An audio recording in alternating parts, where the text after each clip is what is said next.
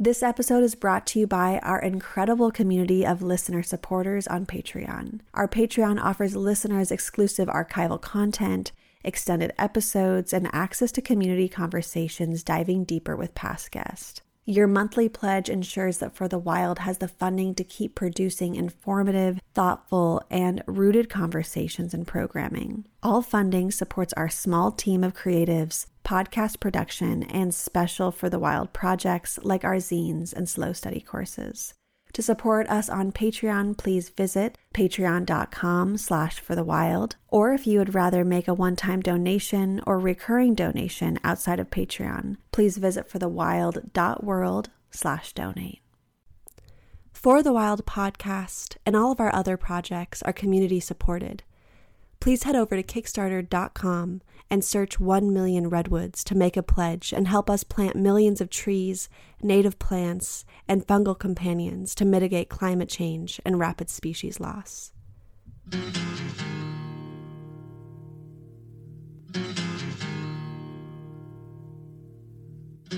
The silence is broken by somebody crying, trying to be heard, never a word. Always the attitude, sort out your own, always alone, wishing for something the world is denying. Out in the wilderness somebody's crying.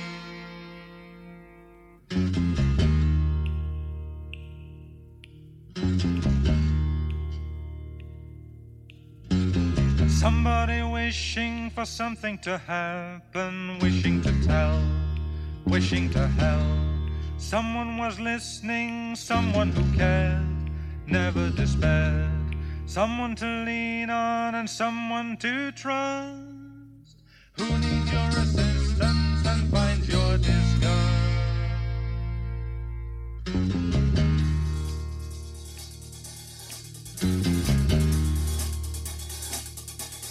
Hello and welcome to For the Wild podcast. I'm Ayana Young.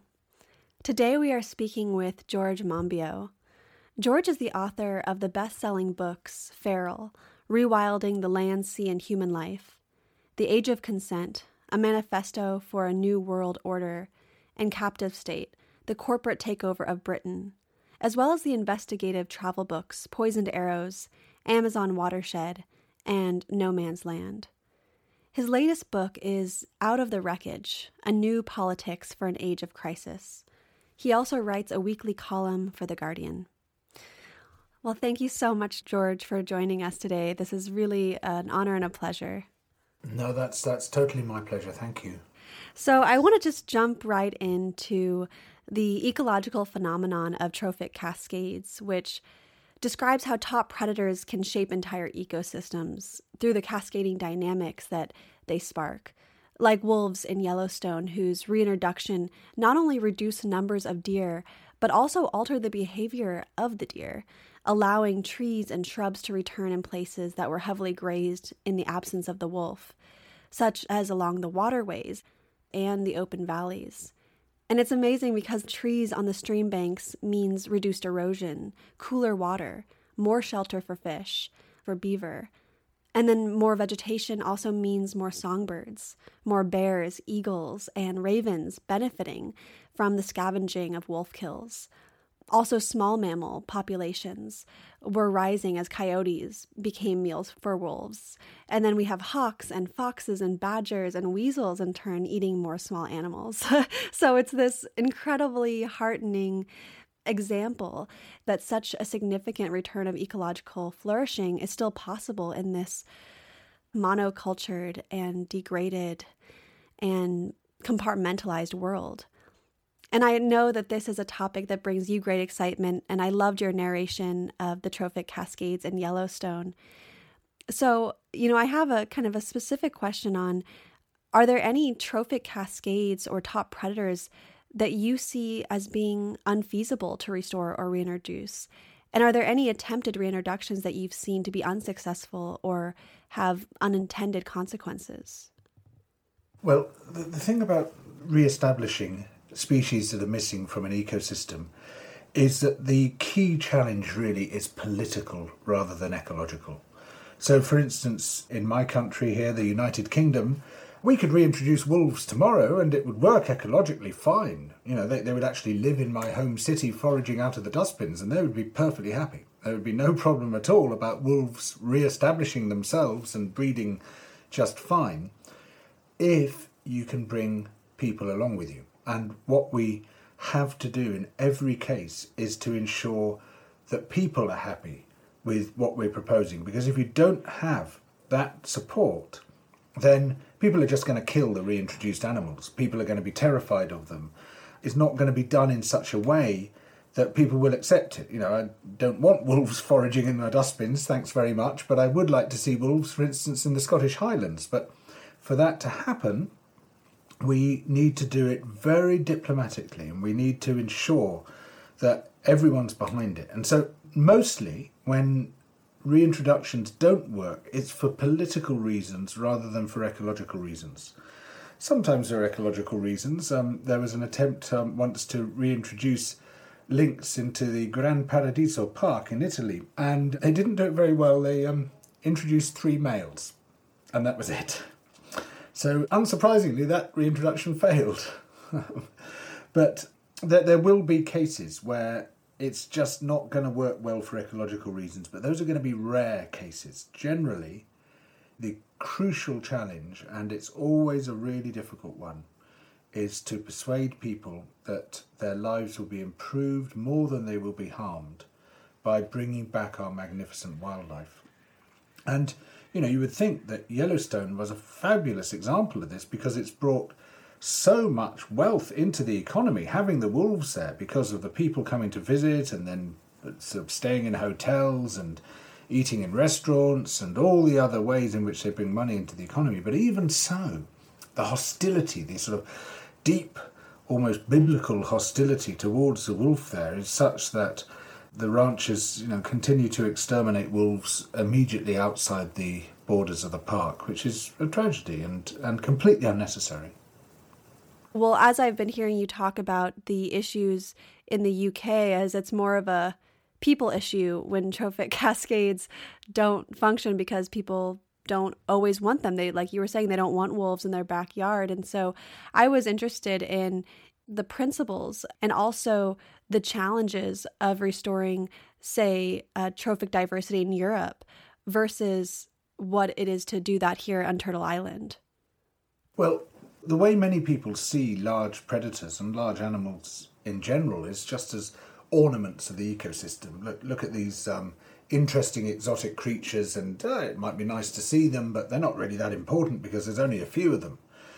And in a way, the way I was taught biology when I took my degree back in the days when the world was young, pretty well sort of followed that pattern, because we learnt that ecosystems were controlled from the bottom up, that a particular climate and a particular soil type would give rise to a particular kind of vegetation, and that would harbour a particular population of herbivores, which in turn would support a population of carnivores.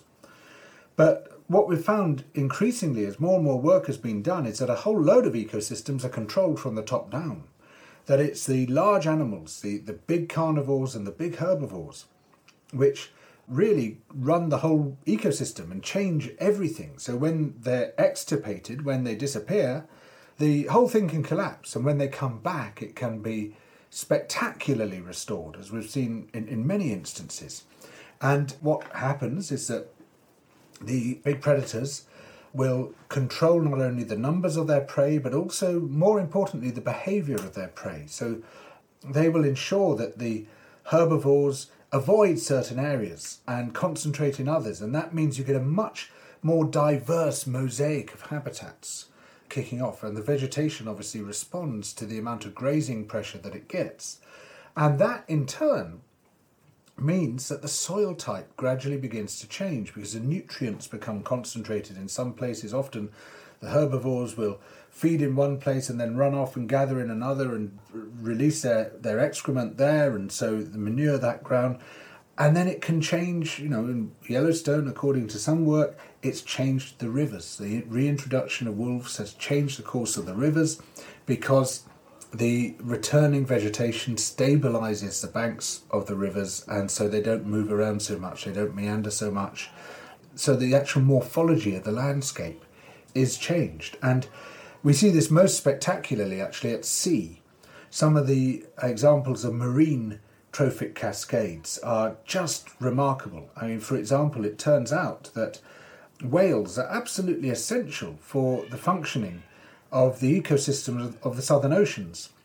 And the reason for that is that they tend to feed at depth, deeper than plants can flourish because there's not enough light there for them. And then they come up to the surface to poo, to release their feces. And it turns out they can't poo when they're diving because a lot of their physiology shuts down. So they come to the surface and they release these great poonamis, these great plumes of nutrients.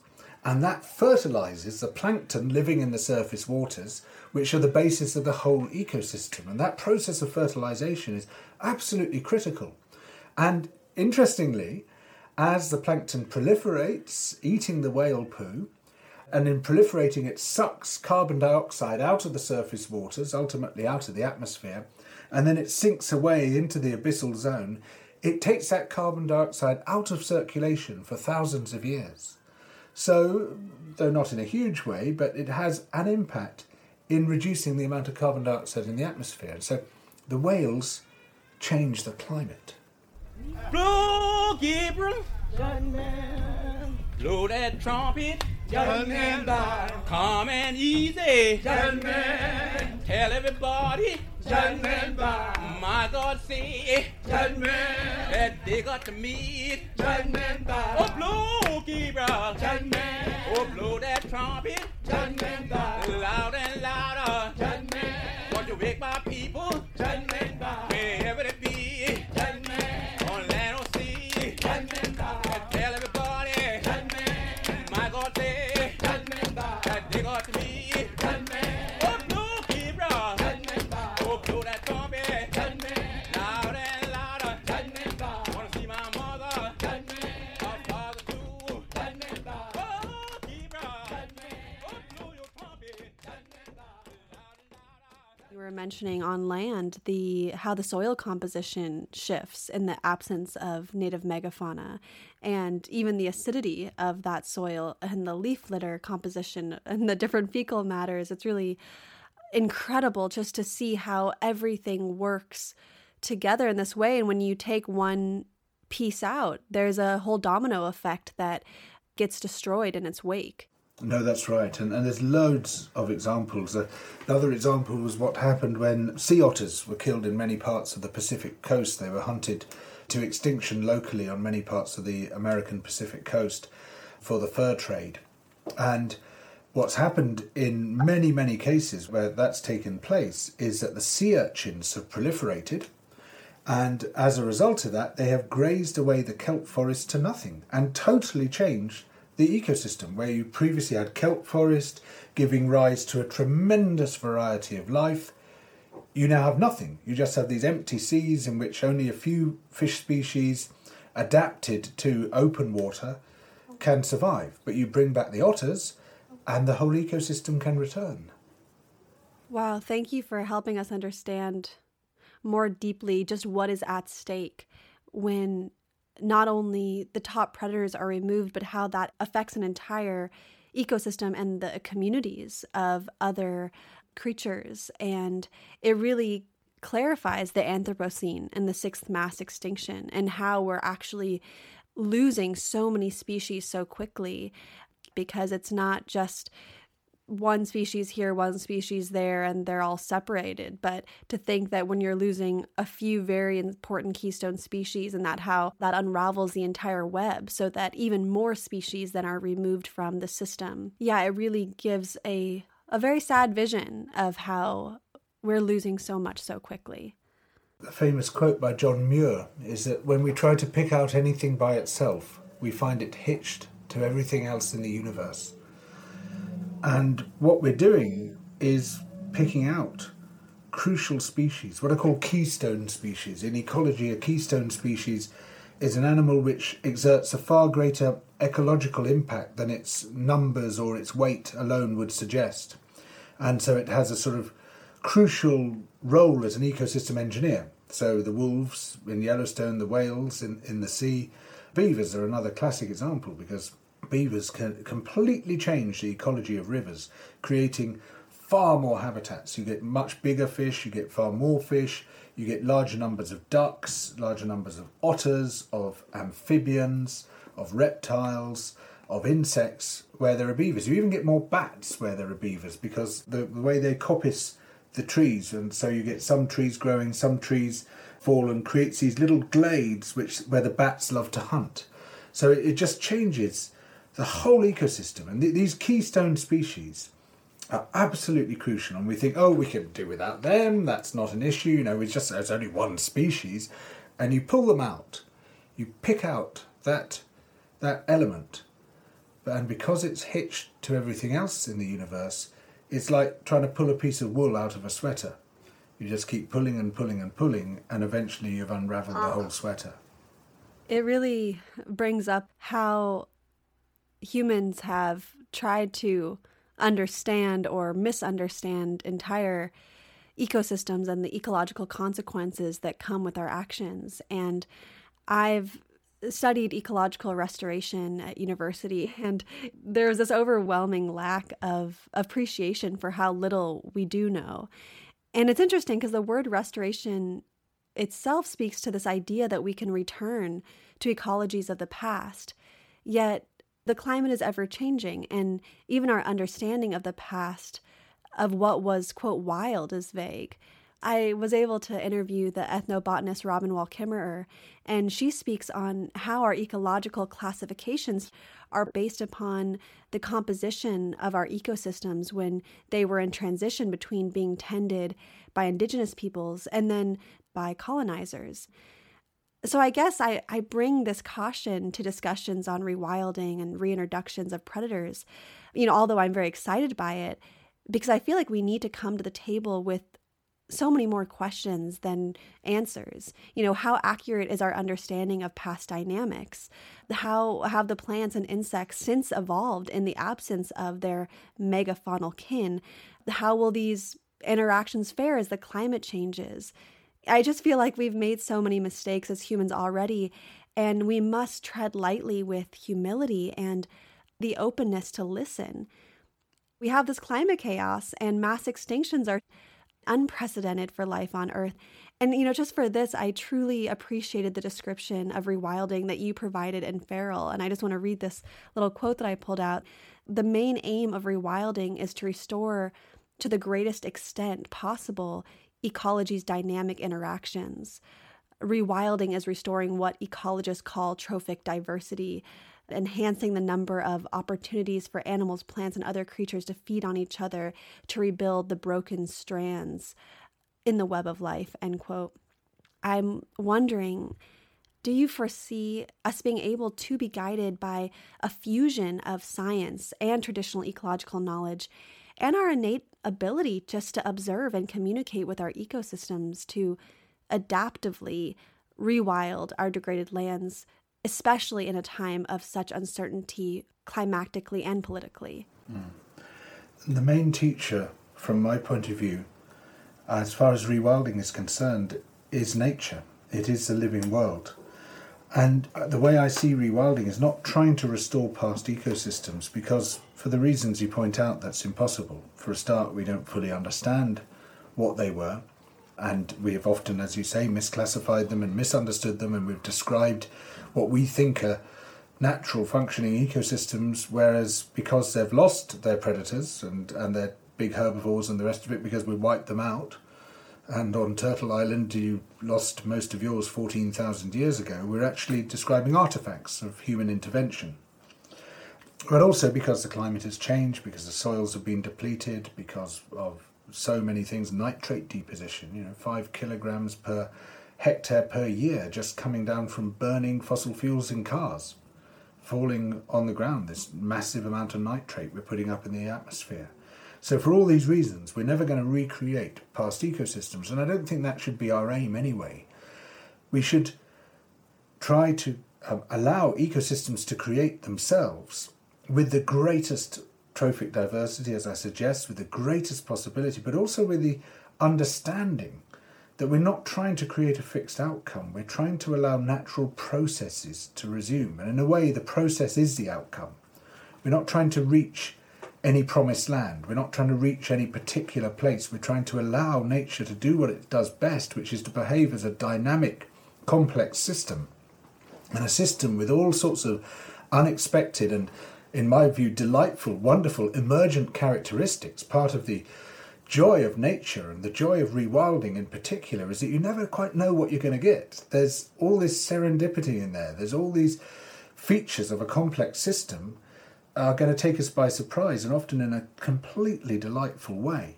And the problem is we've been treating nature and studying nature as if it's a simple system, a simple linear system. And as the example of trophic cascades, and even in discussing it, we've really simplified it, but as this example shows, it's actually a tremendously complex system. And it has all those complex system characteristics, which, well, it's what makes it magnificent. And so when we're trying to restore nature, it's not restoring it to a past state, it's restoring it to its maximum possible state given our current circumstances.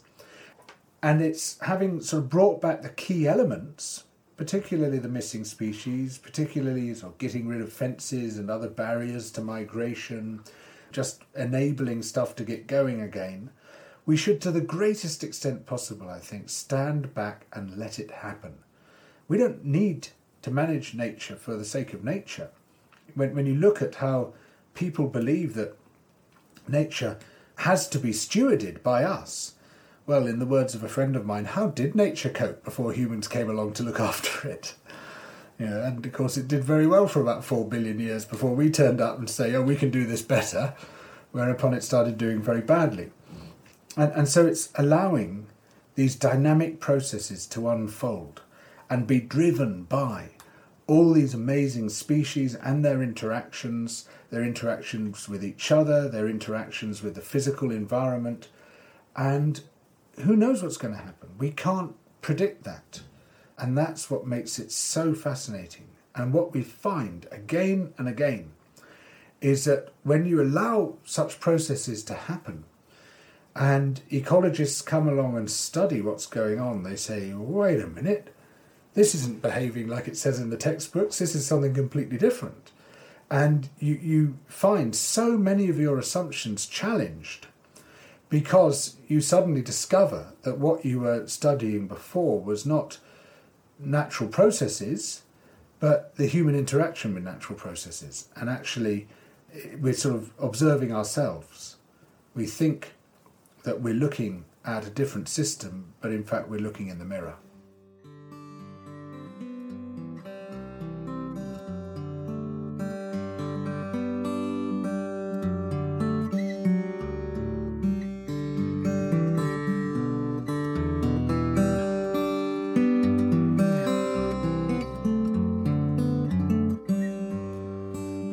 Down here are quiet now, where once they rang with shouts and laughter, the songs that echoed through the vale, as children left they followed after, the streams that once we jumped in and swam, the old oak tree we gathered under. The child inside has lost these sights, the child inside has lost the wonder.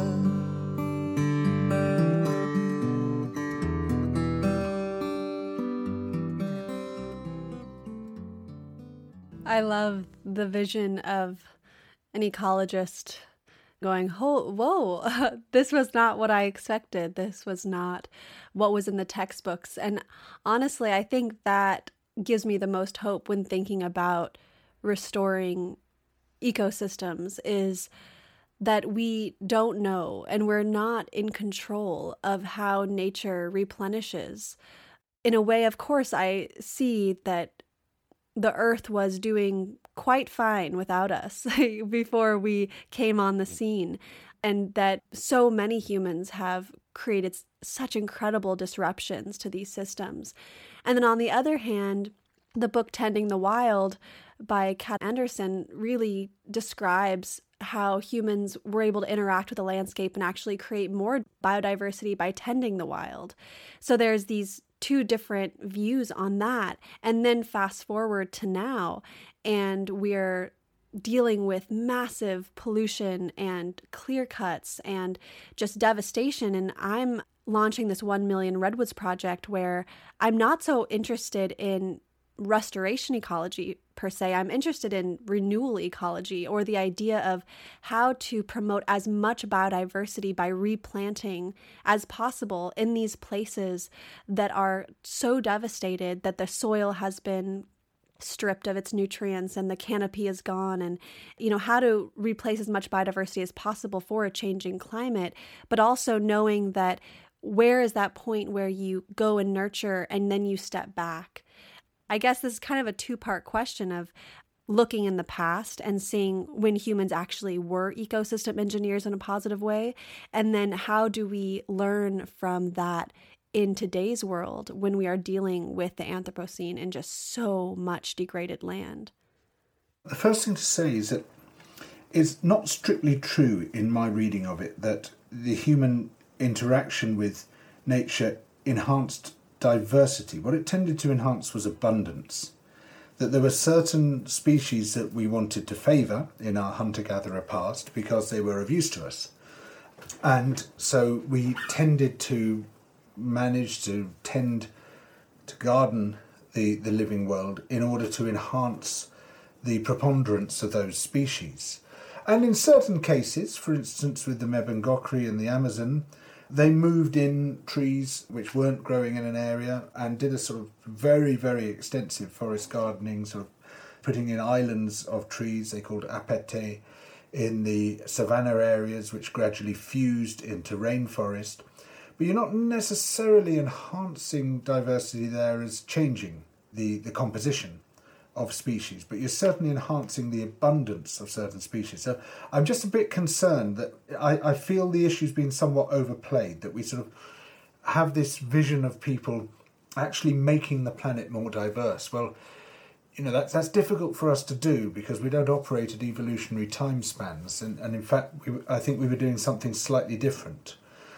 And the truth is, and it's an uncomfortable truth, and a truth I find very difficult because I've worked for many years of my life with Indigenous people, and Indigenous people have helped me to form my worldview, that our engagement with nature has seldom been a harmonious one. And in fact, you can map the arrival of Homo sapiens in different parts of the world by the sudden collapse of large animal populations. In fact, it's a far more accurate way of mapping than finding the presence of humans, because when we first turn up, for instance in Turtle Island, we have very low numbers, leave very few artefacts behind. You might, if you're extremely lucky, find early Clovis flints in a few locations, and you think, okay, this is the earliest sign of human beings here, so this shows us when human beings arrived. But actually, human beings might have been there for several hundred years before you see any evidence of their presence, because what they leave behind is so thinly scattered. But what you see in the paleontological record, rather than the archaeological record, gives you a much clearer view of when people turn up, because you'll see these tremendous numbers of very large animals. The megafauna is the default state of all ecosystems all over the world. Ecosystems were dominated by huge animals. So, for instance, in your continent, there were short-faced bears, twice the size of grizzly bears, with enormous teeth and fangs, who were seemed to be specialists in driving giant American lions and giant saber-tooths off their prey. There was a bird with a 26-foot wingspan. There were 9-foot Pacific salmon with fangs. There were giant bison. There were the giant ground sloths. There were loads of different species of elephant and mastodon and gomphothere and mammoth. there was just an extraordinary range of mind-blowing creatures. A beaver 6 foot long. I mean, it just goes on and on. Armadillos the size of small cars. And you just see this remarkably rapid disappearance of those species. And it's the same elsewhere. It's the same in Madagascar. It's the same on all the oceanic islands. It's the same in Europe, for that matter, where modern humans turn up, displacing the previous human populations, and all the megafauna goes as well.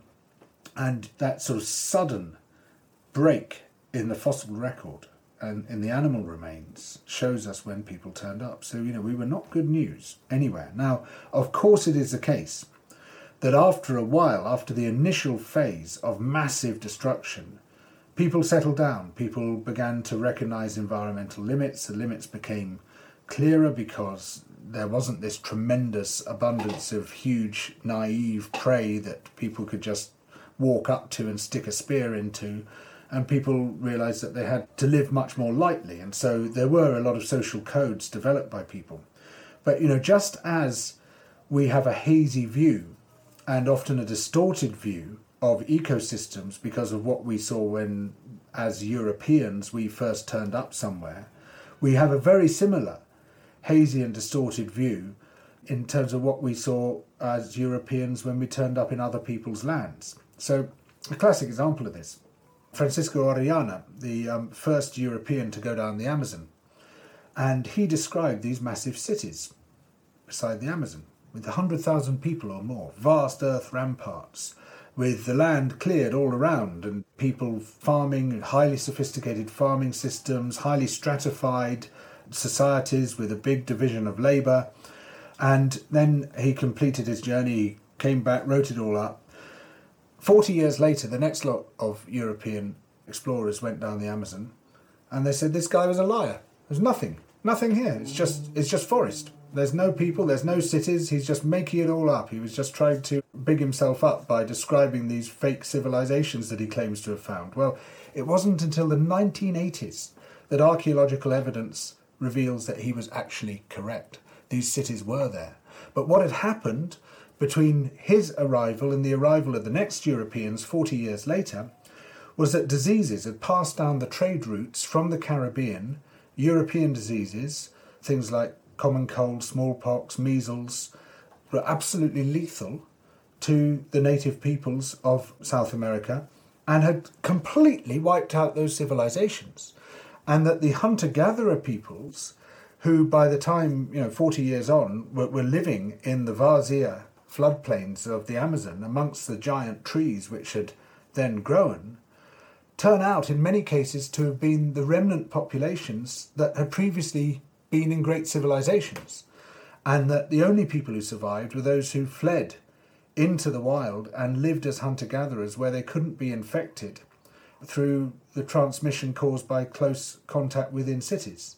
And so the hunter-gatherers, who we see in, some parts of the Amazon have always had hunter-gatherers, others, those hunter-gatherers are actually the post-apocalyptic remnant population of what had once been a great civilization.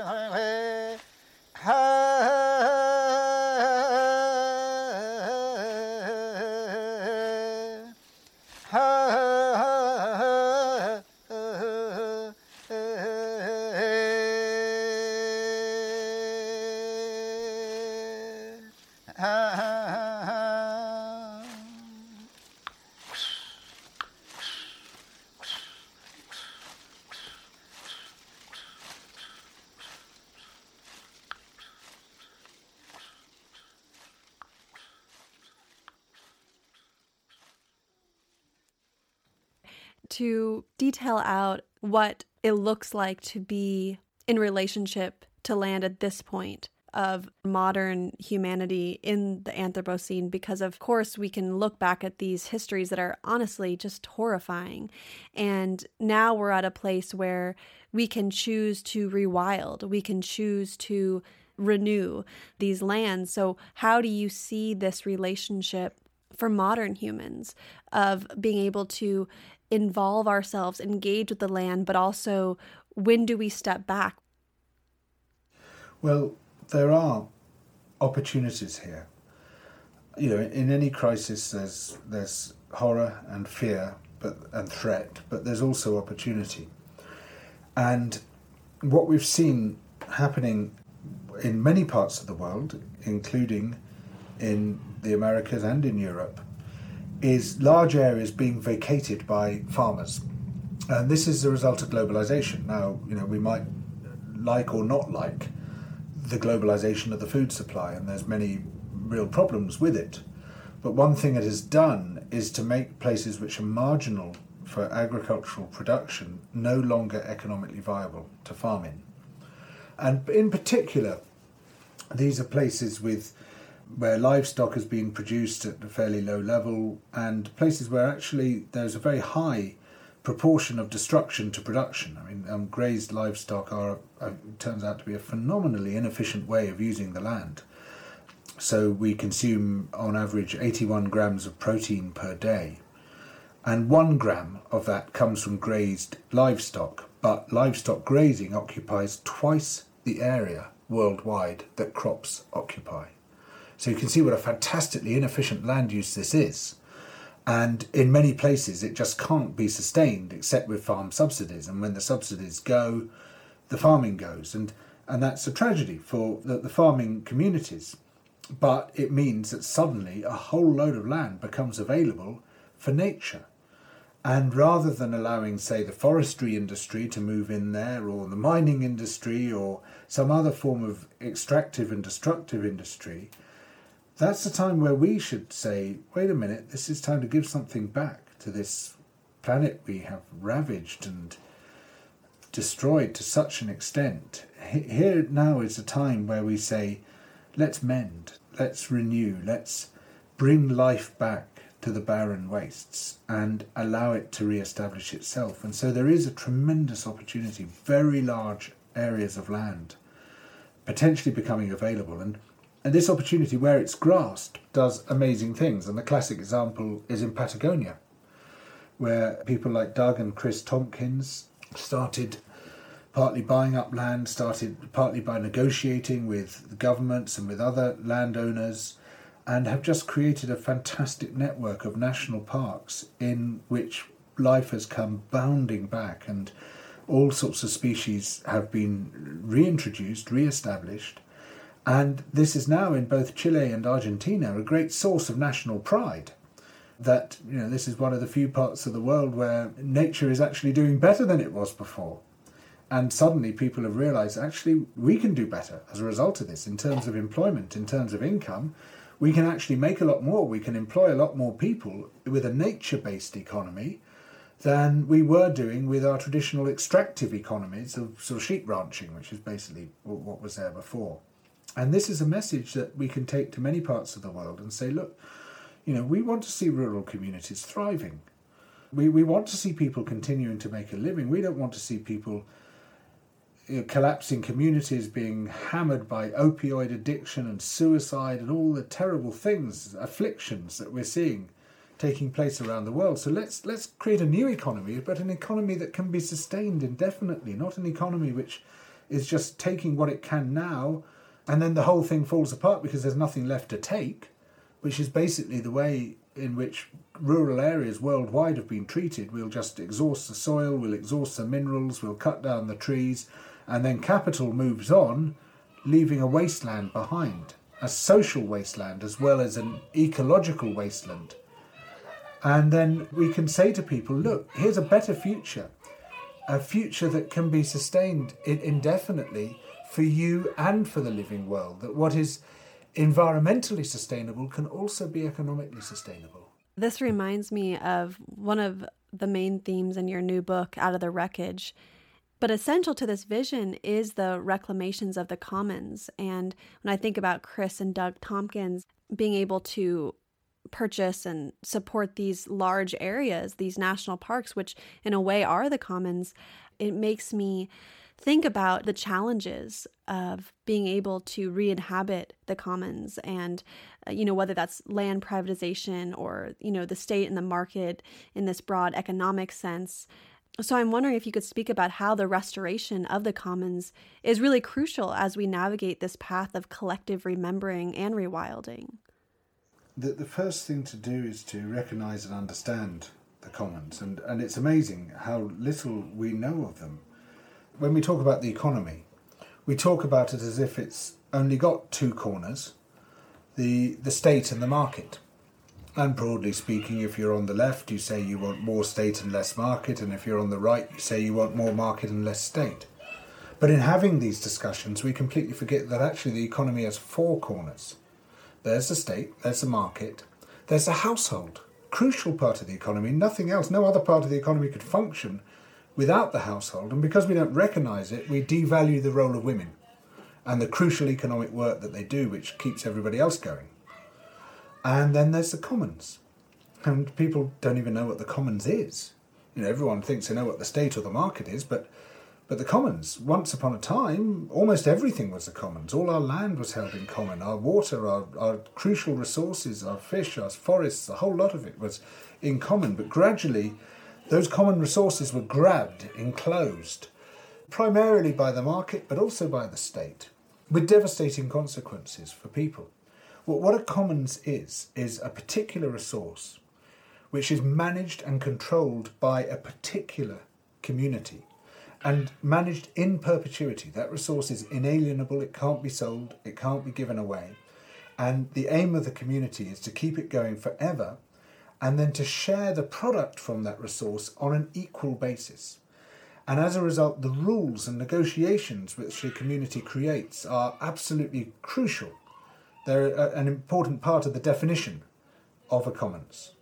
And what the commons is not capitalism and it's not communism. It's something else entirely. It's community management and community benefit on a shared and equal basis. So the land was once held in common almost everywhere.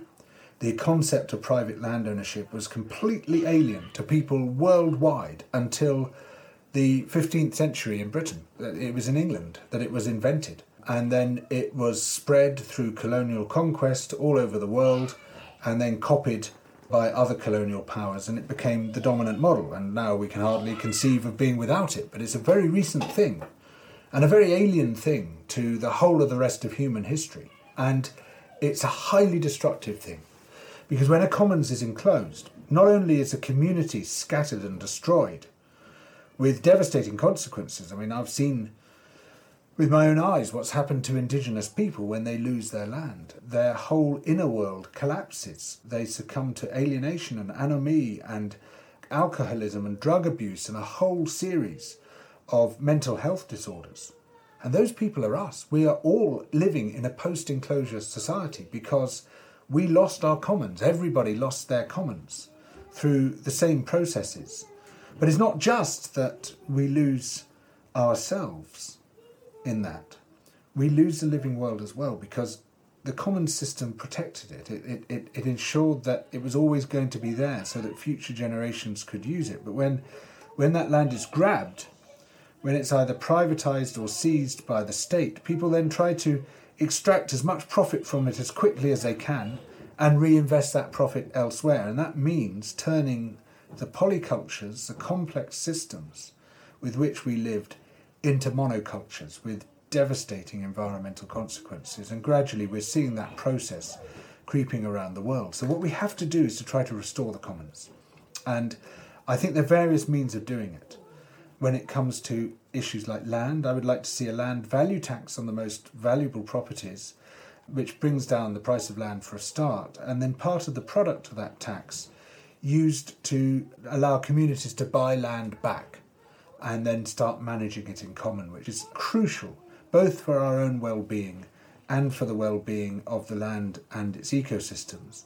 At sea, I would love to see, instead of the smash and grab, free-for-all, open access system we have at the moment, I would like to see a common system where a community of fishers and other people, for that matter, divers and recreational anglers and wildlife watchers, whale watchers and the rest of it, manage an area in common together. And they don't let other people come and exploit it, but they say, right, this is under our control as a community, and we're going to make sure that all the wonderful species and ecosystems here are going to be sustained forever, so that we can continue to love and enjoy them and to make a living from them, and they can continue to sustain the natural wonders of the marine world.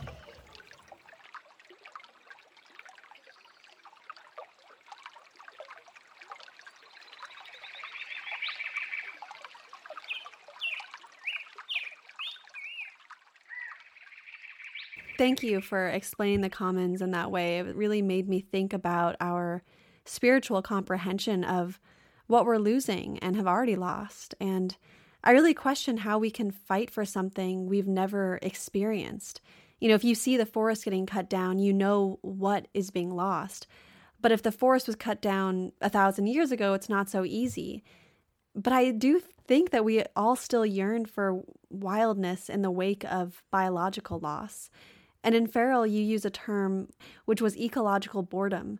It's enlivening to think that we hold the memories of our place within the wild web of life inside of us. You know, some call it genetic memory, some call it intuition or ancestral remembering. But no matter what you call it, it speaks to that dormancy of our survival instinct and the stagnation of our creativity, the vapidness of our once diverse ecosystems. How do we overcome ecological boredom, but not in a selfish sense, but in a sense that can help us be better stewards? So the term I settled on eventually, having tried quite a few, was a ghost psyche. That's what I feel we possess.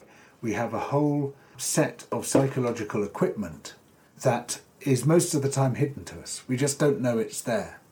But it's equipment which is vestigial today. We don't need it for our survival. But perhaps we do need it for our psychological health. Perhaps it remains essential, but in ways which we don't know about, because it's not being exercised in the normal course of our lives.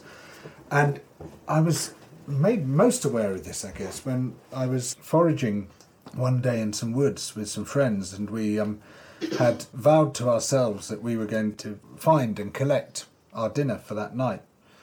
And it was a difficult time of year. It was in March, it's during the hunger gap, there's not a lot around.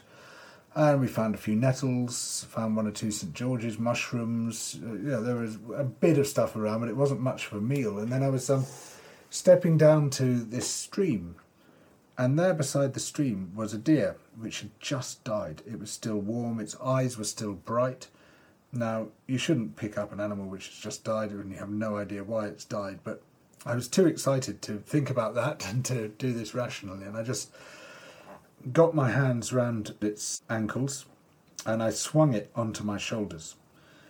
And the moment I felt its weight and its warmth on my shoulders, I turned into a different creature. It was extraordinary. I mean, the way I describe it to myself was that civilization slid off as easily as a bathrobe. It was like I was naked. It was like I'd just become this new creature which was underneath the creature I thought I was. I wanted to roar. I wanted to thump my chest. I was like, roar.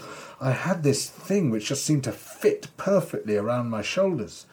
And I was sort of holding up the weight of it. And it was, I hadn't killed it or anything. I've never killed a large animal and I wouldn't want to.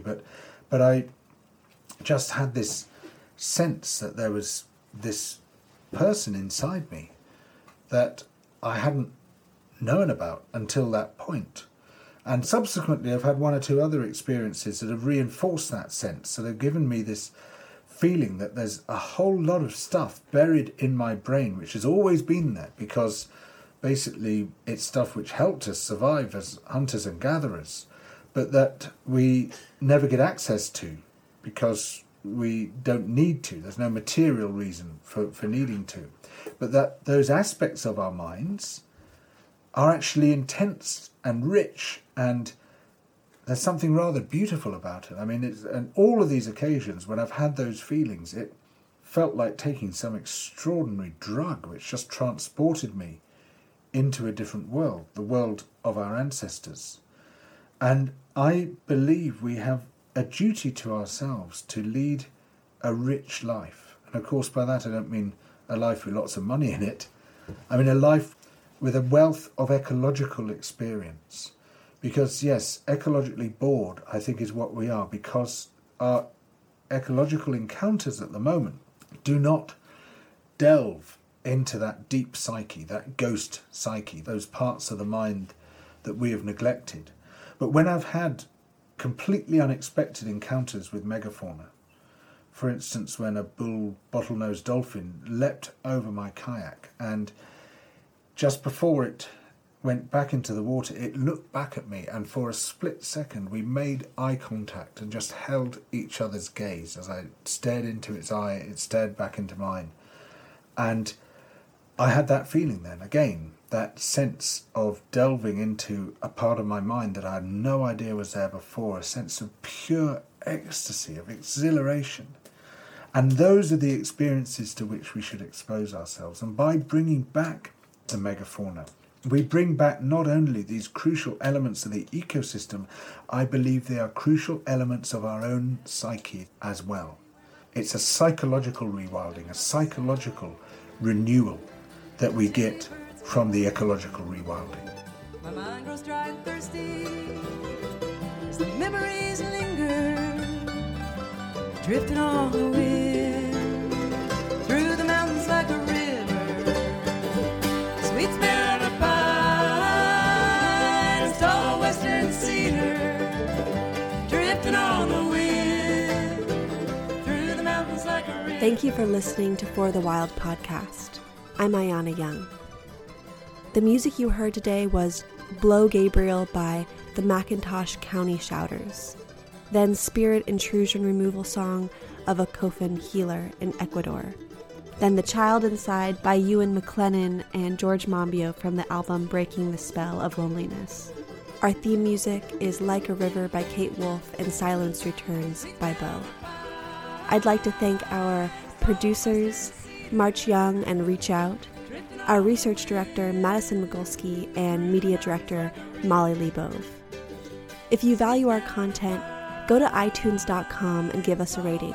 Also, sign up for our newsletter to keep in touch with all of our projects on our website at forthewild.world. Please support our Kickstarter by going to kickstarter.com and searching 1 million redwoods to make a pledge to help us reforest Cascadia.